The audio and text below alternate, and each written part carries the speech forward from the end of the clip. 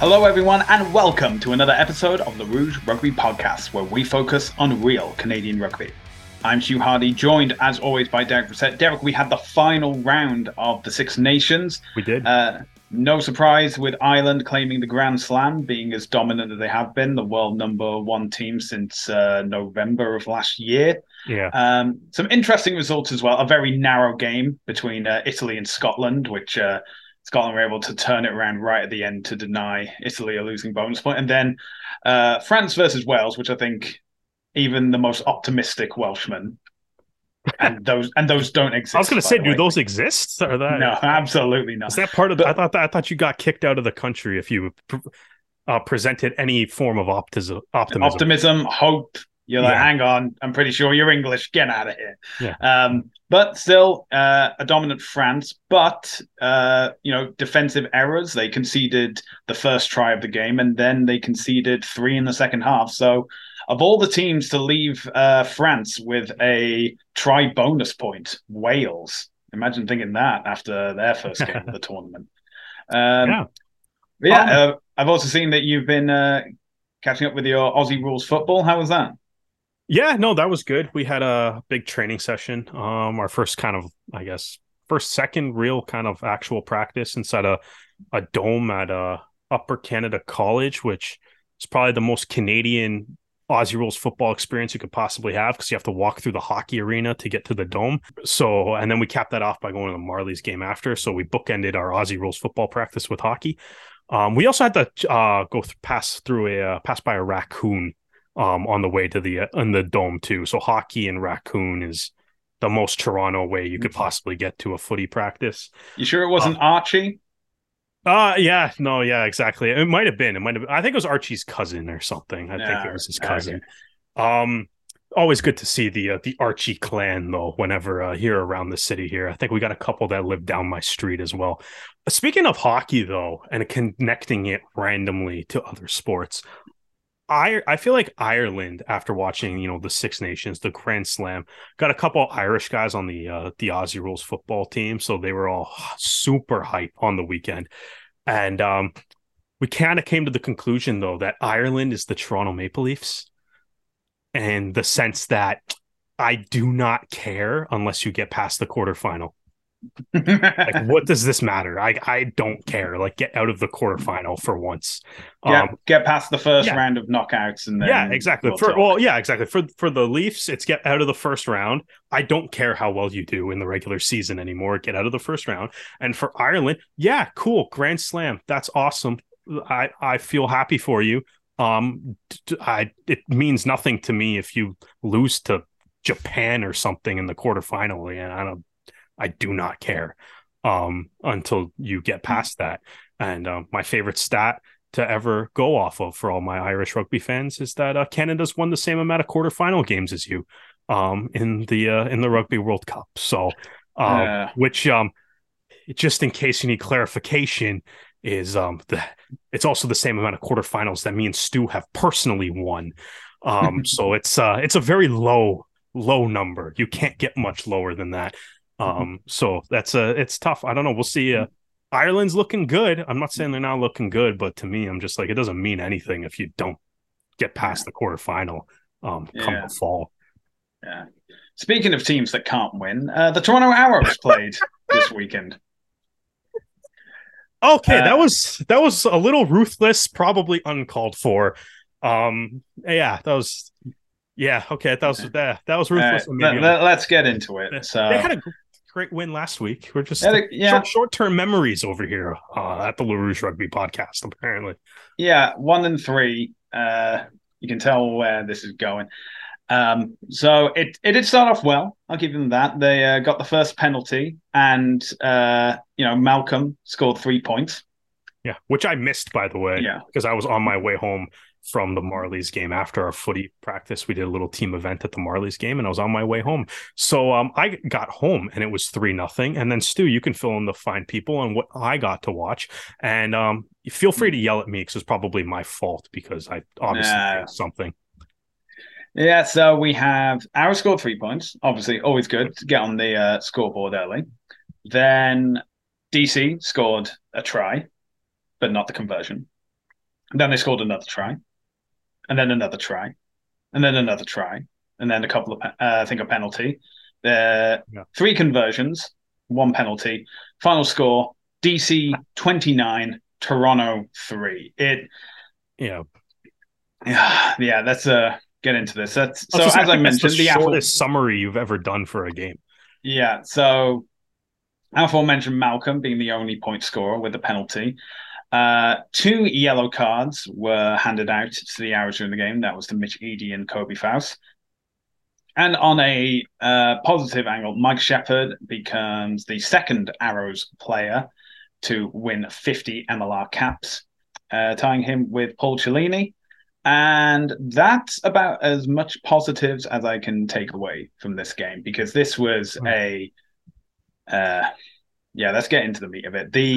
So it was a tough watch. Is that what you're trying to Yeah, get it was, no. because it seems the same issues that have afflicted the Arrows like last season and previous seasons have just come back again, of the Arrows making progress into the opposition's half, into the opposition's 22, and then just unable to convert the points. Yeah. But let's talk about the attack, because whilst that penalty was being awarded to the Arrows that Malcolm eventually scored, Noel Reid had, in the tackle, accidentally knocked heads with Ramon Ayarza. Ramon Ayarza, a significantly bigger player than Noel Reid. Reid was down. Fortunately, he was able to get back to his feet, but he was taken off for a HIA. Avery Oiterman came on in his place. He clearly failed that HIA because he was off for the rest of the game. So, and that head knock is concerning, not just for the player welfare standpoint, which is obviously paramount of any of these discussions, but it highlights the inability to change the attack plan as a result. So I may be wrong, but it appears to me as though the Arrows' attack depends on having at least 3 kickers on the field at one time. So that would be the scrum half, in this case, Ross Brodie, the fly half, Sam Malcolm, and then either the fullback or a centre that can kick. So that's either Reid or O'Leary. The Arrows have only scored once with fewer than 3 kickers available in a game in this season of MLR so far, and that's Faust's penalty versus New York, a game that they also finished with only 3 points. So after Reid went off, the Arrows conceded 29 points, and as I mentioned before, they were just unable to convert opportunities that presented themselves. So this leads to 2 things that I want to talk about. One, there needs to be a change in the attack plan when it comes to kickers on the field. If it's ball in hand, which it seemed to fall back into, there didn't seem to be a lot of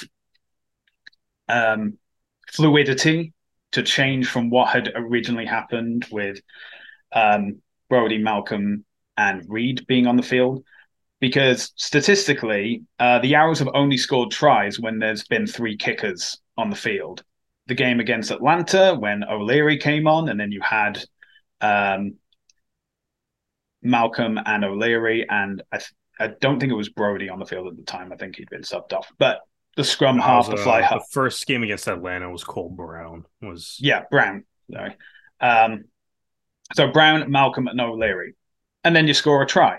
When it was the game against Chicago, you had Brodie, Malcolm, and Reid, and you scored 2 tries. Breen's been kicking a lot, though, when you're like, Breen had more kicking meters in this game than Malcolm, according to the MLR stats and stuff. So something that is true. However, and this isn't a knock on Breen at all, but it is just the sense of, with more like Brodie and Malcolm both have more MLR experience. Reid and O'Leary have more 15s experience at club level, and because Breen has transitioned from 7s to 15s, so it's a different style of play. Obviously, like, the more time he has at it, the better he'll be. So at the moment, if you say, like, who are the kickers on the team, you'd say scrum half, fly half, and then with Reid, he's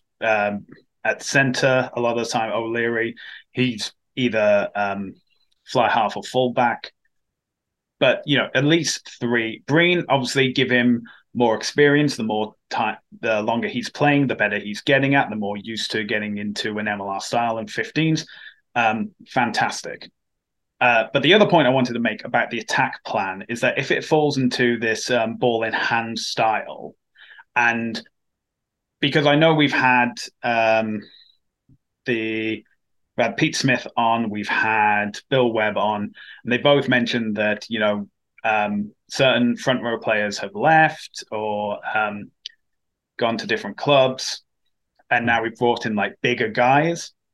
Yeah. But it still seems to be like the result's the same, that you're getting the ball into the 22, you're getting the ball into the opposition half, and you're conceding penalties, or the ball's getting turned over, and then it's back the other way. So if you've changed the players and the results are still the same, maybe it's the attack plan that needs to change. Obviously, the Arrows attack was a big talking point on social media after the game. And I mean, obviously, we're continuing that conversation into here. I think, I think a lot of teams try to, as to your kind of point earlier, I think a lot of teams obviously try to utilize kicking, and some, especially like around rugby around the world, is kind of getting really kind of waking up to how important a kicking game can be. We kind of saw it in this one as Diaz Bonilla had unreal job like controlling territory, setting up some tries with like 50-22 kicks as well. Like it was very the Old Glory DC like really utilized their kicking game to help guide their attack. But I think a couple things with like the Arrows attack where my concern really is a couple things that we kind of like you kind of touched on already. One, it's like we're through 4 games, they've only scored 3 tries. 2 of those 4 games they didn't score any tries. Yeah. Right. And the real issue that I think I see is like you look at 2 of those tries are real long distance tries. Right. You had the O'Leary chip that Breen gathered, passed off to Richardson against Atlanta. Then, last week against Chicago, you had a Richardson chip it on. He regathered himself and offloaded to Malcolm for a try. So the 2 of those tries were from a very long distance. They were able to use a little bit of creativity and attack, and they scored tries from out there. Their second try against Chicago, the forwards kind of worked the ball inside the 22, and then Tassie and Reed had a nice line break. Tassie followed up, Malcolm followed that up, and they scored from maybe like 15-20 meters ish out. Right. The real issue that I'm seeing right now too is the forwards haven't scored a try yet. Right. Yeah. And, in a league where the line out and the driving maul is one of the more common ways that forward packs do score tries, that seems to me like that's kind of an issue 4 games in, that your forwards haven't scored a try yet.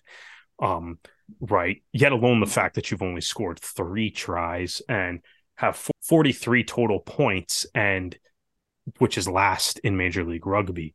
Right. Yeah. Which is also last in Major League Rugby if you subtract the 5th game that a handful of teams have played as well. Looking at the Arrows and looking at this game, it's like there was trips in the 22 that there was a knock on, there's a handling error. There was just a breakdown steal from DC. DC was doing a great job at the breakdown through most of this game. Right. So something kind of ended it. There was even that one weird play where Richardson ran a really nice line. I mean, I know Richardson's not a forward, but like Richardson ran a really nice line, kind of ran into the post and lost the ball, which ended that opportunity as well. Right. But it seems like every time the forwards get into an opportunity to maybe like bang away at the try line, a few meters out, something happens. There's somewhere that something happens, they lose the ball, they turn the ball over. And, that kind of, to me, is where, when I'm looking at the attack, it's like, that's where my concern kind of lies the most. Is it's like, there's definitely opportunities. There's been opportunities in every game that they've played where they've gotten the ball down there. Right. They've they've gotten into the try scoring opportunities, and then it's a missed line out. It's some sort of other execution error on the team that's what ends the threat. And I think a lot of that happened in this game as well, right? Just some execution errors when you're inside the 22. Because I mean, through the first 4 games, they've only really had one trip inside the 22 that turned into a try. Yeah. Right, through 4 games, which isn't good enough. No. Right. It's tough. I think part of it was that, we're riding a bit of a high last week on Sam Malcolm's incredible performance. Yeah. Scoring, like we said, it's been talked about so much this past week. 27 points in a 27-26 win. It was incredible. Got a full house. It's probably not going to do that every week, though. Like, no, what I mean? And it's unfair to expect him to. No, exactly, right? So it's like, I mean, it took right now, like the Arrows are 1-3, and it took arguably the best individual performance in the history of Major League Rugby to get them that one. Yeah. Right. And right now, like I think the attack is like it is tough. Like I said, looking at the MLR standings. Hold on, let me just pull it up so I make sure it's right. Like looking at the MLR standings right now, they're points for, they're at 43. The next closest team is Dallas at 69. Now Dallas has played 5 games. So if you subtract the 5th game that they just played against Chicago, it comes down to Dallas is only at 47, which also includes a game that they got shut out by San Diego in. Right. Yeah. But, Dallas, even with that, though, Dallas through their first 4 games had 2 tries in their first game, 5 tries in the second game, 1 try in the third game. They got shut out by San Diego, and then they had 4 tries against Chicago. So it's like they're finding a way to kind of score tries. Dallas's problem seems to really be a lot of they're giving up a lot of points. Yeah. Right. But at the same time, though, the other flip side of this too, which is also maybe a concern for the Arrows, is that they're right now they're 10th in points against, right? Meaning they've allowed the 10th most, they've allowed the 3rd most points in the league. But again, with that, if you take out the teams that have played 5 games, one of those teams is the NOLA Gold, who through 5 games has allowed 119 to the Arrows 111. So if you subtract that 5th game, they actually drop to 11th.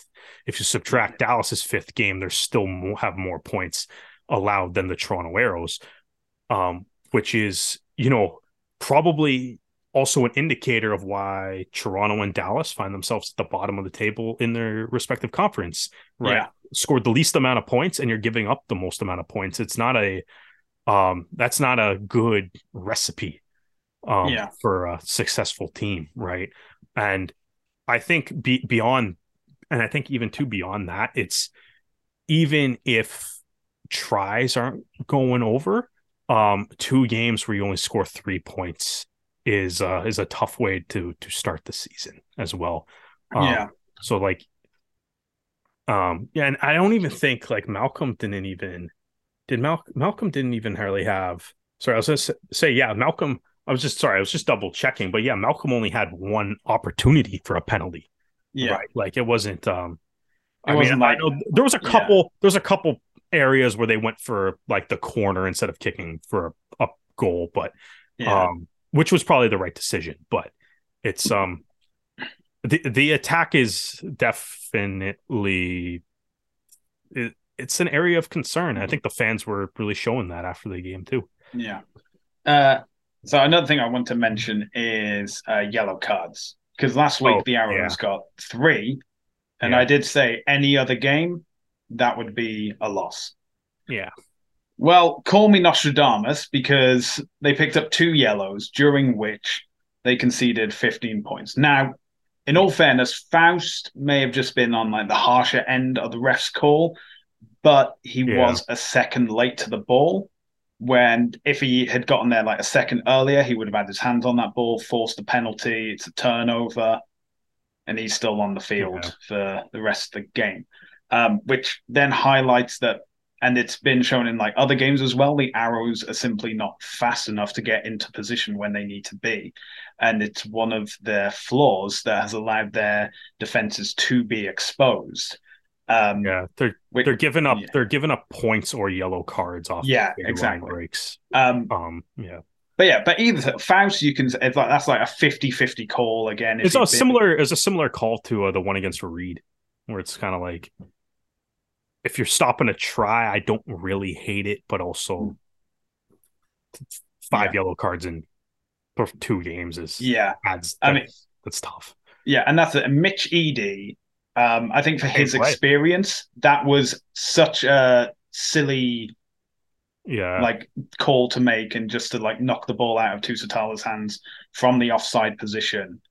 And then it's a yellow card, it's a penalty, it's in front of the post. And you can argue that, he may have been like stopping a try, but then you're already some points behind, and then you're just giving them a clear shot at the goal, which they took, as they were perfectly in the right to. And then with Faust being off, Mitch Eady then ran up from the line to maybe catch an intercept that was clearly never going to happen because the DC player had so much time to read what he was doing. And as a result, that left a huge gap that the player was able to go through. A couple of offloads. Tusitala has the ball. No one's fast enough to catch him. Yeah. And that's the bonus point try to DC. DC scored some good tries, man. They're actually like their attack looks pretty good. Like their attack is pretty. I think the try that continued the scoring in the second half, that was like very good. Off the scrum and then move it out wide to Young in the corner. Yeah, it was a good. Even if like the Arrows players were pretty sure that was a forward pass at the end, but results is as results do, and I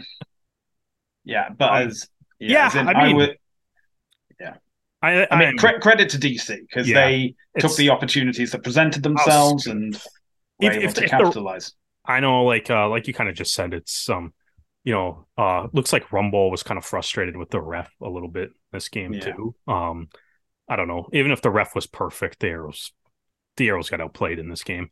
I think one of the big things I think for me from looking at this too was, so I wrote in my match preview on the LaRouche Rugby Black Box that there was basically 2 really big matchups that I was kind of looking for in this game, which was the halfbacks, so Brody and Malcolm versus Tusitala and Diaz Bonilla, and the other one was the pack, the 2 packs, right?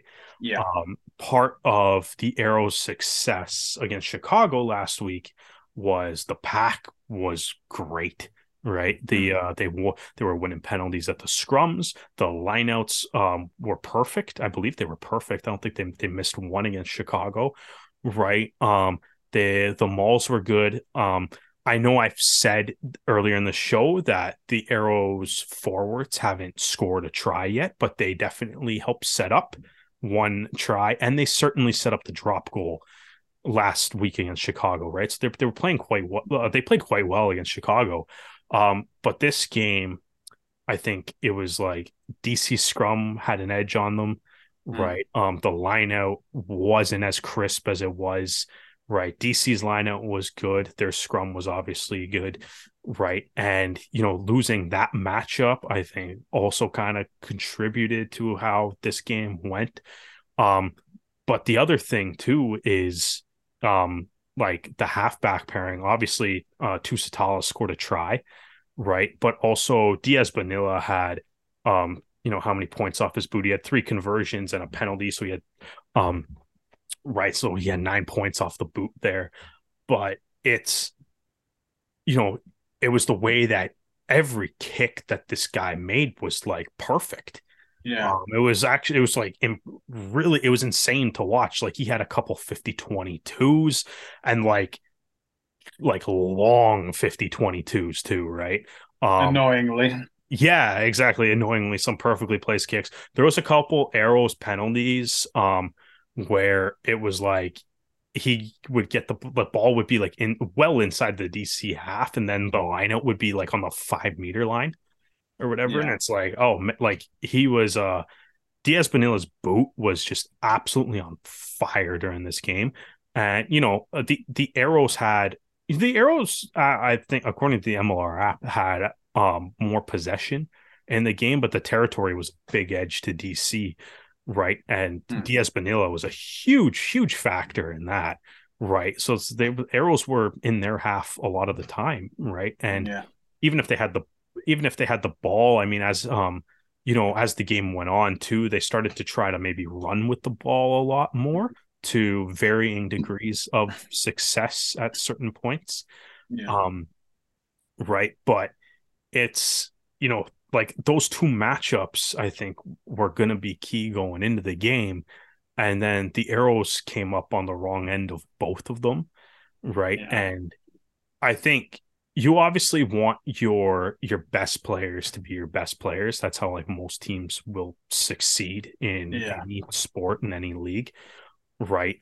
But like right now it seems like, it is kind of in that line of like it's concerning that it's like, okay, if Sam Malcolm doesn't have something going, like where's the attack coming from if maybe the other 10 is playing outstanding, right? And like he kind of, because the game against Chicago, it's great, but it's like it's a lot of Sam Malcolm doing stuff, right?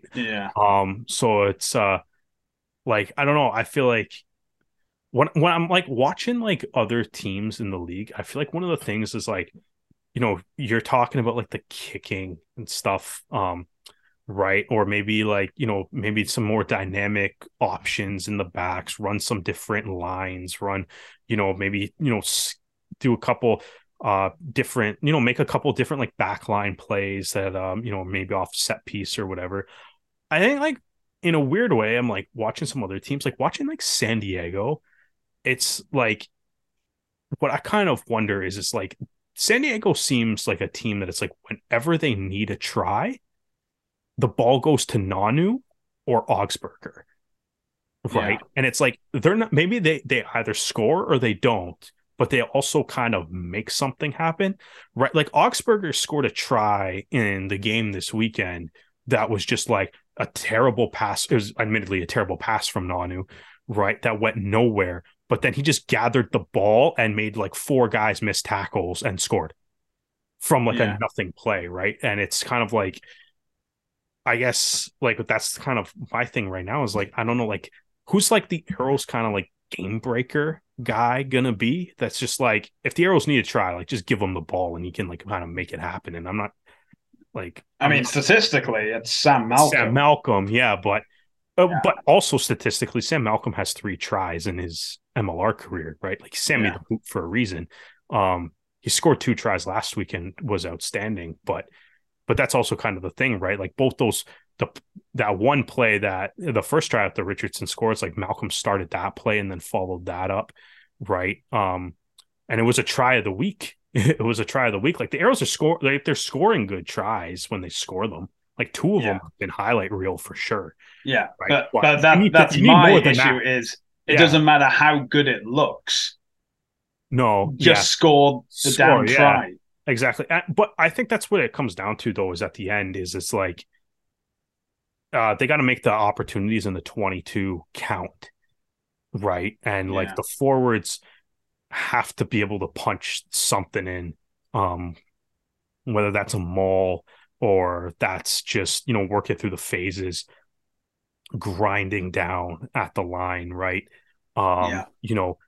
Even if it's just, right. And it's like, even if it's just, I know I'm saying they haven't scored a try yet, but even if it's just like, hey, break down that defense on the try line, be able to like set a platform and then have Brody swing it out wide to Oideman or whoever, or Richardson or whoever, Goodall, whoever ends up on the wing, right? To finish in the corner, something like that. Because right now it's the attack is a concern, and there's got to be a little bit of a shift from that, because obviously 3 tries for 4 games is going to be tough to it's tough to win rugby games when you're like, well, one, you have 2 games where you don't score a try. It's always going to be tough. It's tough to win rugby games when you don't score a try. It doesn't happen too often. So definitely So something that's yeah, going to need to be fixed. yeah. Did you mention? Do you have anything else to add? Sorry, I was going to say, should we talk about Mike Sheppard for like 2 seconds, or do you have something Yeah, else before we get? yeah. We'll talk about Mike Sheppard and then we'll conclude talking about this game. Mike Sheppard, we had him on before the season began. He's the second player to play entirely for the Arrows and reach 50 caps. Going on social media, every player has been talking about like how important he is to the team, how it's more than a game, and giving him the due credit of achieving 50 caps with the Arrows. So yeah, congratulations, Mike, and very well deserved. And looking forward to next week, hopefully, when you'll be picked again and become the all-time leading appearances for the Arrows. The Arrows, yeah. So, well, yeah, like, and I mean, it's kind of a fitting thing that Sheppard will, like obviously whenever like the next game that he plays is going to hit that 51 and kind of take that crown from Cellini, but like it's kind of fitting, right? Because it's like that's a guy that's as we talked about with him, he played for the Ontario Blues, and then as that kind of transitioned into the Ontario Arrows, like he was the captain of the Ontario Arrows, which matches your hat perfectly there, Stu. And the lovely kind of blue and gold era that disappeared for a little bit, and then the Arrows brought back, and it looks so good right now. But that's the one thing we can still say, man. No matter what it looks like on the scoreboard, we still have the best looking team in the league. But so it's something counts. But yeah, Sheppard, he's been a captain, part of the leadership group for the teams. Like, he was a all MLR player in 2019.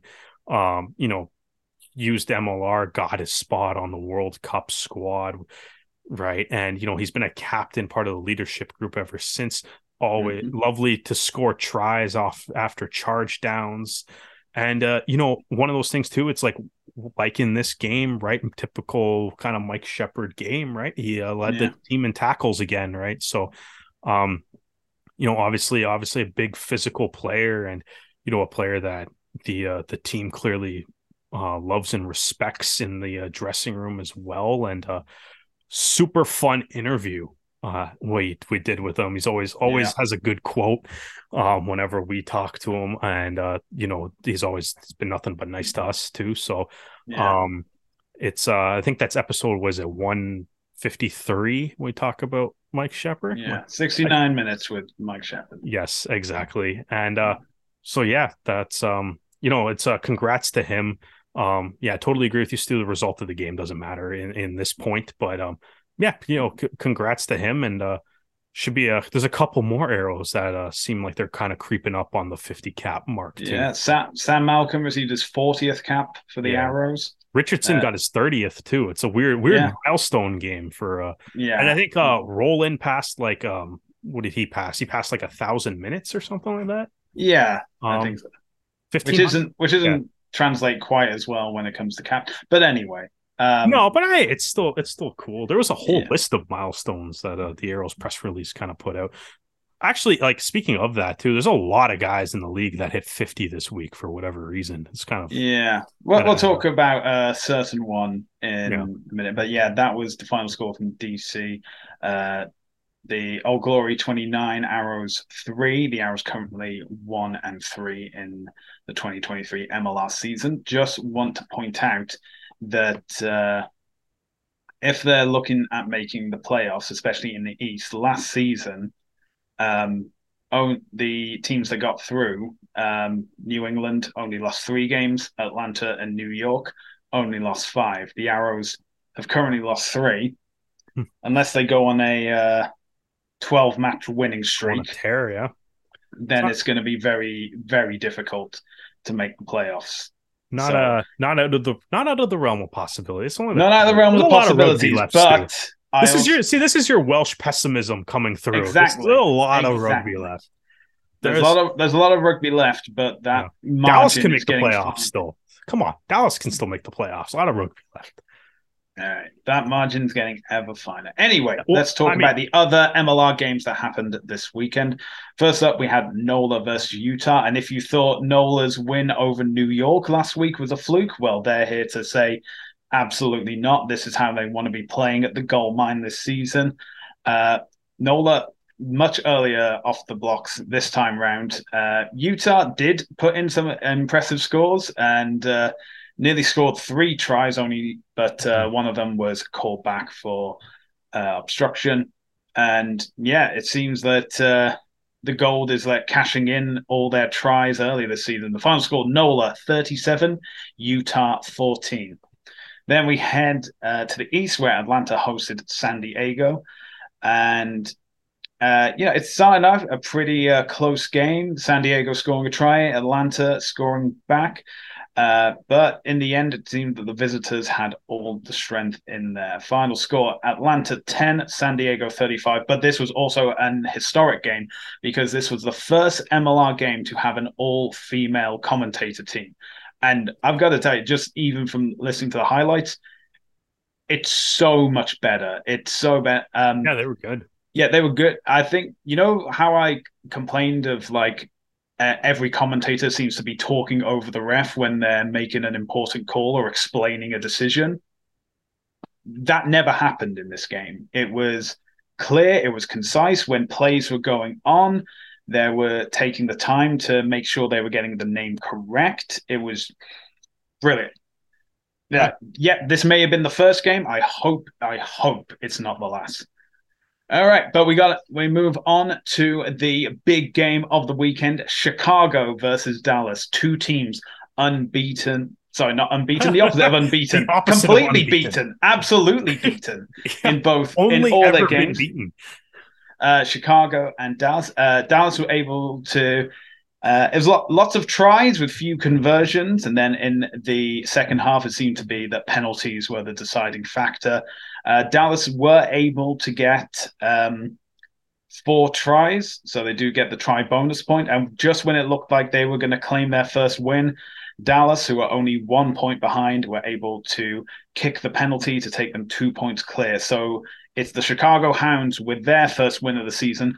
Dallas relegated to their 21st consecutive loss. Yeah. The longest losing run in MLR history, even eclipsing the Austin results from 2018 to 2020. The Austin not at all elite. Yeah. Final score: Chicago 24, Dallas 22. And then we head to the east for the Chowder Cup between New York and New England. Now, I had said, Mount Vernon seems to be like Castle Grayskull. New York are just so powerful when they were there. Well, and I told you they've won 2 games. Yeah. Turns out they don't have the power because New England just came in and absolutely demolished them. The final score: New York 18, New England 33. And speaking of New England, one of their signings in the offseason, former Arrow Cole Keith, has won his 50th MLR cap. So I think it was 46 with the Arrows and 4 with New England. So Cole, congratulations. We're looking forward to seeing you, run onto the pitch at York Lion Stadium. If you want to have an off day, have it against the Arrows, just for old time's sake. But we'll be there. We'll be cheering you on, congratulating you. And yeah, looking forward to 60th, 70th, and all the other caps yet to come. It's been a lot of interesting action taking place at the gold mine, at the former Snake Pit at Mount Vernon, and at SeatGeek Stadium. And interestingly enough, about SeatGeek Stadium, it has been announced by Major League Rugby that the 2023 championship final will take place at SeatGeek Stadium in Chicago, and it's going to be part of a culmination of a rugby weekend that will take place on July 8th. So this is the first time that the league has predetermined where the final will take place. Maybe at a neutral venue, we don't know. Chicago may kick into high gear now they know that they'll be hosting the final and go on a 13-match unbeaten run, taking it straight to the grand final where they'll be hosting the dang thing. But it's been a mixed reaction, I should say, on social media. Wouldn't you say, Derek? Yeah, I think it's kind of bizarre. I think like it's um on like one hand, I think it seems like the people that are against it are very much in the like it's like it kind of almost seem like they're arguing that nobody's gonna want to go to it, which I don't know. Am I misreading that, Stu? But that kind of I don't know. What's your sort of assessment on the negative? It's on a I think where they're coming from is that fans will yeah be invested in their team their team making the yeah final, and yeah it obviously depends. Well, last year and the year before, it was whichever yeah. team is ranked highest overall, they would have That the also home fixture. So it's yeah so I can see where they're coming from because if say the Arrows were to turn it around and finish top of the East, and yeah then they have um, they'll have their bye week from the eliminator, they'll host it, and then they'll win that game, yeah and then it's like, hey, congratulations, you're in the final. yeah And even though you finished top and you had the most points, you have to go to Chicago. yeah And when it gets to that point, I think some fans and some teams are going to be miffed if they have to go to a yeah. neutral venue. I will say SeatGeek Stadium is probably one of the It's closest stadiums that Arrows fans can go yeah, to. it is. It's But it's that, but that funny. is, I think it's yeah, the Chicago's what the closest team to Toronto. They're in the opposite conference. yeah, But that's just the way geography in North American sports works. But yeah, yeah, I mean, I think it's one of those things too where it's like I think obviously they've had finals at neutral venues before, right? San Diego hosted a couple of them. yeah. And And Rugby Town USA, I think, hosted the first. Or yeah, I was think that? Glendale played in that game though. Um, Oh no, but they they hosted the semifinals. That was yeah, it. something like that. But it's like they've done that before. They did the thing in Vegas, which maybe didn't work out too well. I had fun at it, but maybe it Yeah, didn't work out too well for them. Right. But I think for me, it's just kind of like I think like last year was so weird with you know, I guess nobody wanted New York to host at the high school, yeah. right, for a national TV game. So they got it into Red Bull, right? But that was also kind of like that was such a weird situation too, because I was like, I don't even like New York fans didn't even know where the game was gonna be, right? Yeah, that was very last minute, and I think it Yeah, should have. I think that was right. also communication on the league's Yeah, part, on the Rugby New York's part as well. And I think this is so this isn't the same situation. This has been decided in well, yeah, between well in like advance. week 4 and week Yeah, 5 of a 16-week season. So we still got by the time of the yeah, press release, it was 12 weeks ago, plus the eliminators, plus the conference final. So that's yeah, 14 weeks between then and now to determine which team is going to be making. yeah. Uh, well, actually, Well, it's even more because I'm not even counting yeah, like you're the not bye counting. I was gonna weeks. say you're not counting bye weeks, but But um, but even so, as I in, get what you're saying though. yeah, they're getting it out early. They're getting people to know about Yeah, it. This is like it's basically saying like book your flights now, book your yeah. hotels now, I mean, come along, just have a party. It's not just going to be the final MLR game as well. They yeah. say there's going to be Yes, this is what I they're going like. to be a showcase of all that American rugby has to offer. The top level men's and women's club games, the youth rugby, everything in between. There'll be a food and music scene, and when you look Yeah, at make some it of a like the festival. yeah, that's what America does well. They turn Yeah, sporting events into festivals or entertainment events. You're not yeah, just like you're going for the big match, but you're yeah, staying because there's this, because there's that. yeah, So, and to be honest, I will judge this firmly yeah, afterwards. If yeah. I think that's the only only if way to only look at it. 500 people turn up, okay, I'll put my hands in the air and say I was wrong. I was expecting more. This was crap. Um, and Yeah. we'll probably revert back, but I'm willing to Oh, give this a shot. I'm willing to see how it turns out. I'm willing to see if it leads to better and brighter things. yeah.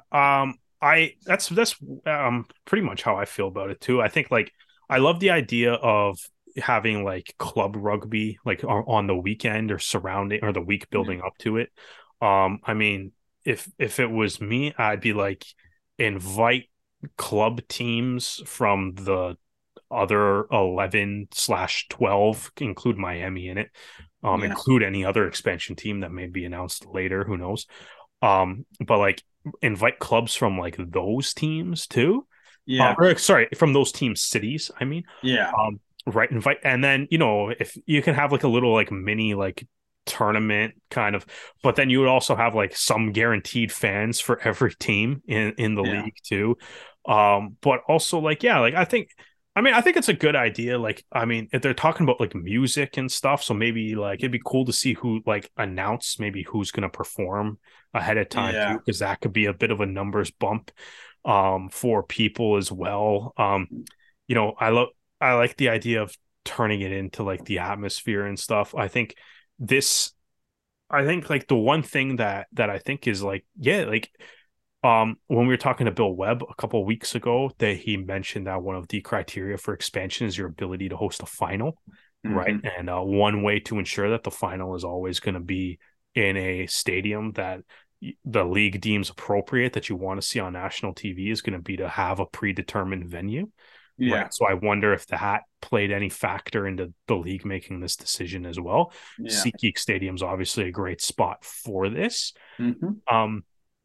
And yeah, like I think, as much as like I obviously like I get the idea from some fans that if your team makes the final, you want to be there and you maybe want to have that in your own city and stuff.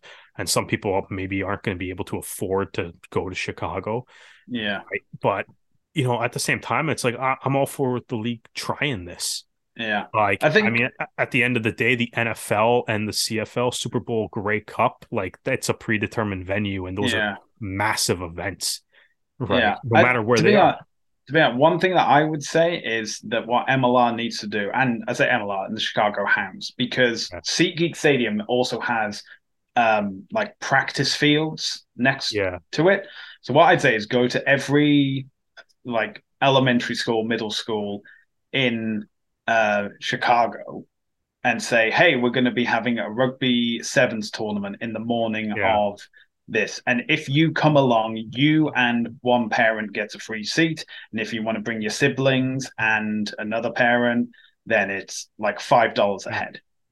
Then you have loads of kids coming, trying rugby, trying like the non-contact version of it, but like getting them excited and showing them the rules. And then you like bring them into the stadium. Obviously, kids just have like all that energy, a great atmosphere. As I said, there's going to be music, there's going to be food. They're not going to be bored. And I think that's a way to get loads of eyes on the product and get especially loads of voices on the product as well, and you're just pushing it towards like the younger generation, getting them invested. So I'm eager to see how this all unfolds. But speaking of MLR teams, there was an article in The Province talking about a Vancouver group that has taken another look at professional rugby, specifically Major League Rugby, none of this Super Rugby America's nonsense. And said that talking about there was a time when rugby people could claim BC was the center of the game in North America, and the BC Premier League was the strongest club competition on the continent. High school game, public and private, delivered young stars year after year. But to understand how far things have fallen, you can look quite simply at the fact that MLR is in its 6th year as a professional league, and yet there is no entry from Vancouver or Victoria. He also mentioned that a new Vancouver-based group has put their hands up, led by retired player and coach Pat O'Gorman. Depth of knowledge, and they've been talking to the right people to build on their planning, but they lack a crucial thing: money. And without a financial backer, their plans can't go any further. So O'Gorman, the father of Regan O'Gorman, he's a real estate agent originally from New Zealand. He moved to BC in 1988. He's very well known in the local rugby community. He's played for years with Vancouver Rome Club. And as mentioned, Regan has played for Canada and the New England Free Jacks. Working with O'Gorman is local hospitality entrepreneur Carl Harrison, who knows MLR well. He was heavily involved in the first year of the Seattle Seawolves and has been part of an organization that was attempting to bring rugby to, MLR rugby to Vancouver all the way back in 2018. But also mentioned that they've been in contact with both Burnaby Mayor Mike Hurley, who is at least intrigued by the idea, also been in contact with UBC's men's rugby head coach Curry Hitchborn for advice. And if you watch our interview with Curry Hitchborn, he actually goes on and mentions the pros and cons of having a team in Vancouver. So, but yeah, as I said, they're looking for a Ryan Reynolds type to invest in the club. And although they do say probably similar to his investment in Wrexham, as opposed to being a prospective minority buyer of the Ottawa Senators. So I was gonna say, I mean, I think Vancouver has got to be the city that has brought up the most in every conversation on where an MLR team should be or where people want a team should be. Yeah. I think this is the first time we've really had through Patrick Johnston's article in the province here. I think it's the first time we've ever really had people willing to publicly put their names to, say that they want to put a team in Vancouver, at least publicly. Yeah. Right. So, again, it would be cool, but it seems like reading the article to me, especially when they're saying we need that Ryan Reynolds type.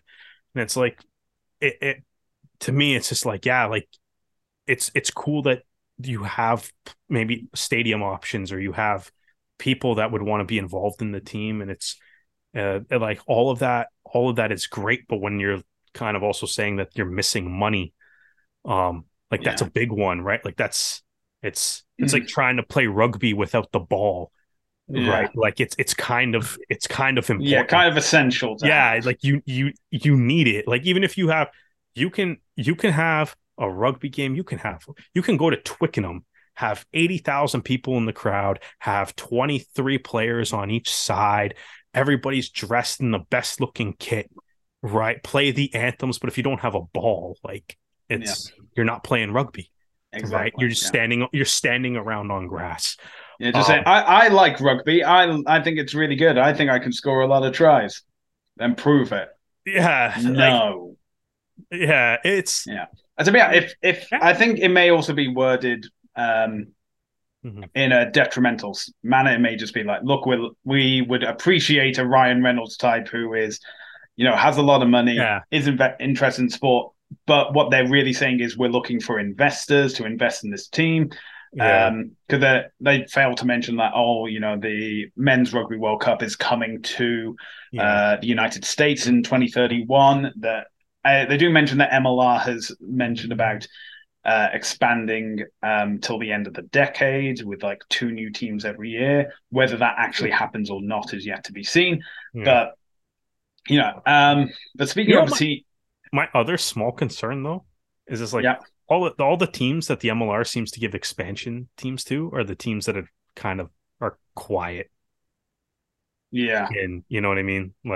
Hawaii didn't end up with a team, right? You get we got some rumblings of Miami, but you didn't really hear too much about Miami. Chicago's just kind of been happening for years, I guess.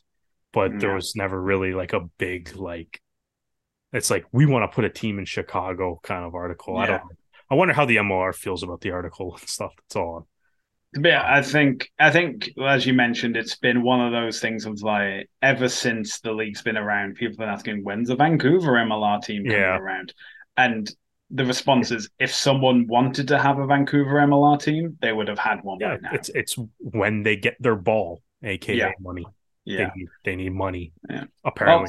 Well, speaking of MLR teams and on the search for what they need, the Miami Sharks have come out publicly saying that they're looking at potential stadiums, one of which is the Florida International University Stadium, which is currently being used for both the university's American football team, but also for Miami FC, which is the USL soccer team. It's a 20,000 seater stadium, open plan. It's so from what I've seen from Miami FC games is that the dimensions are there for a soccer game, so therefore they should be there for a rugby game as well. I feel like the end zones will be quite small because there's very little give between them and the stands, but it is like amphitheater box type setup, so all the fans are quite close to the action, so it is pretty good. It's a college sport, so therefore it has the facilities to be able to broadcast games. They have a video display board as well. It is a turf pitch, which I know that a lot of people aren't really fans of, but It was most of the league. but it is I believe, a 20-minute drive from Miami International Airport, so very easy for fans to get to. That's better than the Panthers. If you ever been to a Panther hockey game, it's in the middle of, I don't even know where it is. It's in Sunrise, Florida. It's like 45 minutes away from Miami. That's terrible. But yeah, but I gotta say, I do appreciate the Sharks being like open and transparent with their plans. They also put out a survey of 3 different types of kits and asked the fans to give their responses of what they felt should be their home kits for the home and inaugural kits. Sorry. For the 2024 season. They look nice, actually, too. They do look nice. But I hate the black one, though. We don't need another black team in the league. I'll vote for the black one. Yeah, pink and blue, I think, is a good color combination. But considering when you look at some of the MLR teams, and it's easier to get blood from a stone than it is to get certain team information, just having the Sharks being transparent is, something really great to see. They also announced their chief operations officer, who will be coming in for the inaugural season and in the build to it. It's Mariano Marco, saying that thrilled to have him on board. He knows his leadership skills, experience, and passion for the sport, and Miami will take our team to new heights. Let's give Mariano a warm Miami welcome. I think it looks like things are coming along quite well for the Sharks. Yeah, I was going to say, I think, I've really been liking the Miami Sharks, rollout. And I think, this is how the league should be. I know maybe the Chicago Hounds were maybe in a tough spot, given how last year ended with Austin and LA dropping out of the league. But, I think, I think what is happening right now with Miami is kind of the way the league should be doing it, right? Where it's announce it a full season ahead of time, and then as the current MLR season is happening, drop these little bits of news. We got a logo, we got a logo, we got the jersey poll, we got we're getting the COO news, we're getting a little bit of stadium news, whether they actually end up at FIU Stadium or somewhere else, whatever. But it's well done, because as we're doing right now, it keeps the Miami Sharks in the MLR news cycle as the season's happening, right? So it's we're still thinking about and talking about the Sharks, even though there's a whole bunch of great games that happen on the weekend, but the Sharks are still a news story, right? And I'm sure when it actually circles around, and they get their first win before the Dallas Jackals do next year, we'll all be really excited. Yeah, definitely. All right, speaking of victories yet to come, let's have our predictions for round 6 of MLR 2023. So I'm going to give you the team names, and you're just going to tell me which one's going to win. So first up, DC will be hosting NOLA. Oh, NOLA. NOLA looks like they're on fire now. They something has been sparked after the 0-3 start, I think.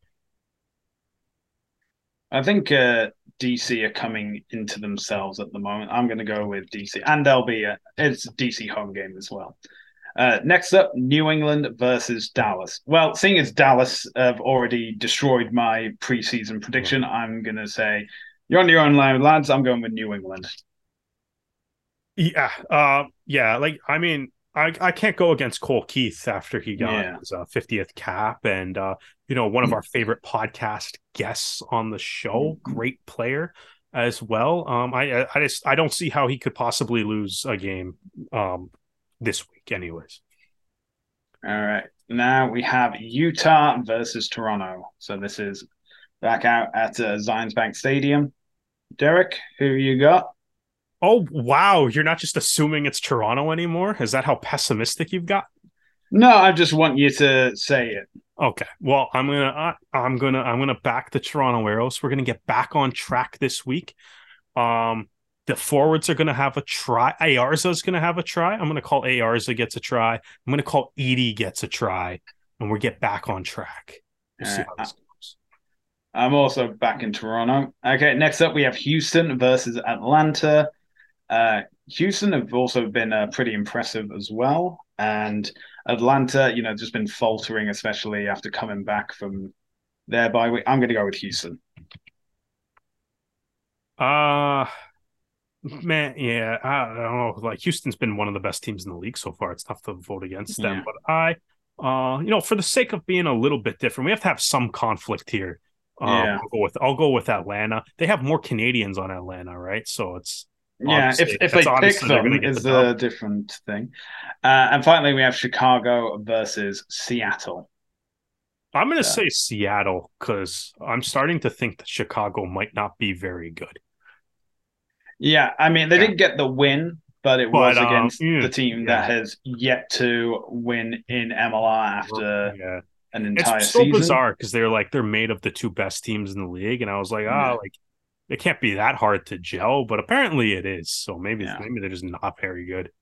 Yeah, and Seattle themselves coming off a bye week, they're refreshed. Yeah. I'll be going with Seattle as well. So the games this weekend are DC versus NOLA, New England versus Dallas, Utah versus Toronto, Houston versus Atlanta, and Chicago versus Seattle. And you can watch all those games on the Rugby Network, and the Arrows games will also be available on tsn.ca, TSN Plus, and the TSN app. As well, we may have come to the end of the Six Nations, but that just means the return of the Premiership and the URC, and you can watch that on Sportsnet. Now, if you enjoyed this episode, be sure to check out more episodes as well as our written pieces on our new website, therougerugby.ca. You can also find our podcast on Spotify for podcasters, and Apple Podcasts. We also have a YouTube channel at The Rouge Rugby with episodes of the podcast, as well as extra interviews with players and coaches. Make sure to like and subscribe and hit the bell notification to stay up to date with all of our videos.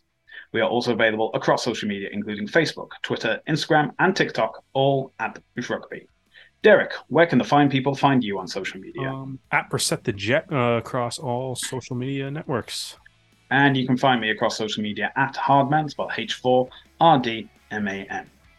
Well, that's where we're going to end this episode. Derek, thank you for joining me, and thank you for joining us for the Rouge Rugby podcast, where we focus on real Canadian rugby. We hope you can join us again next time.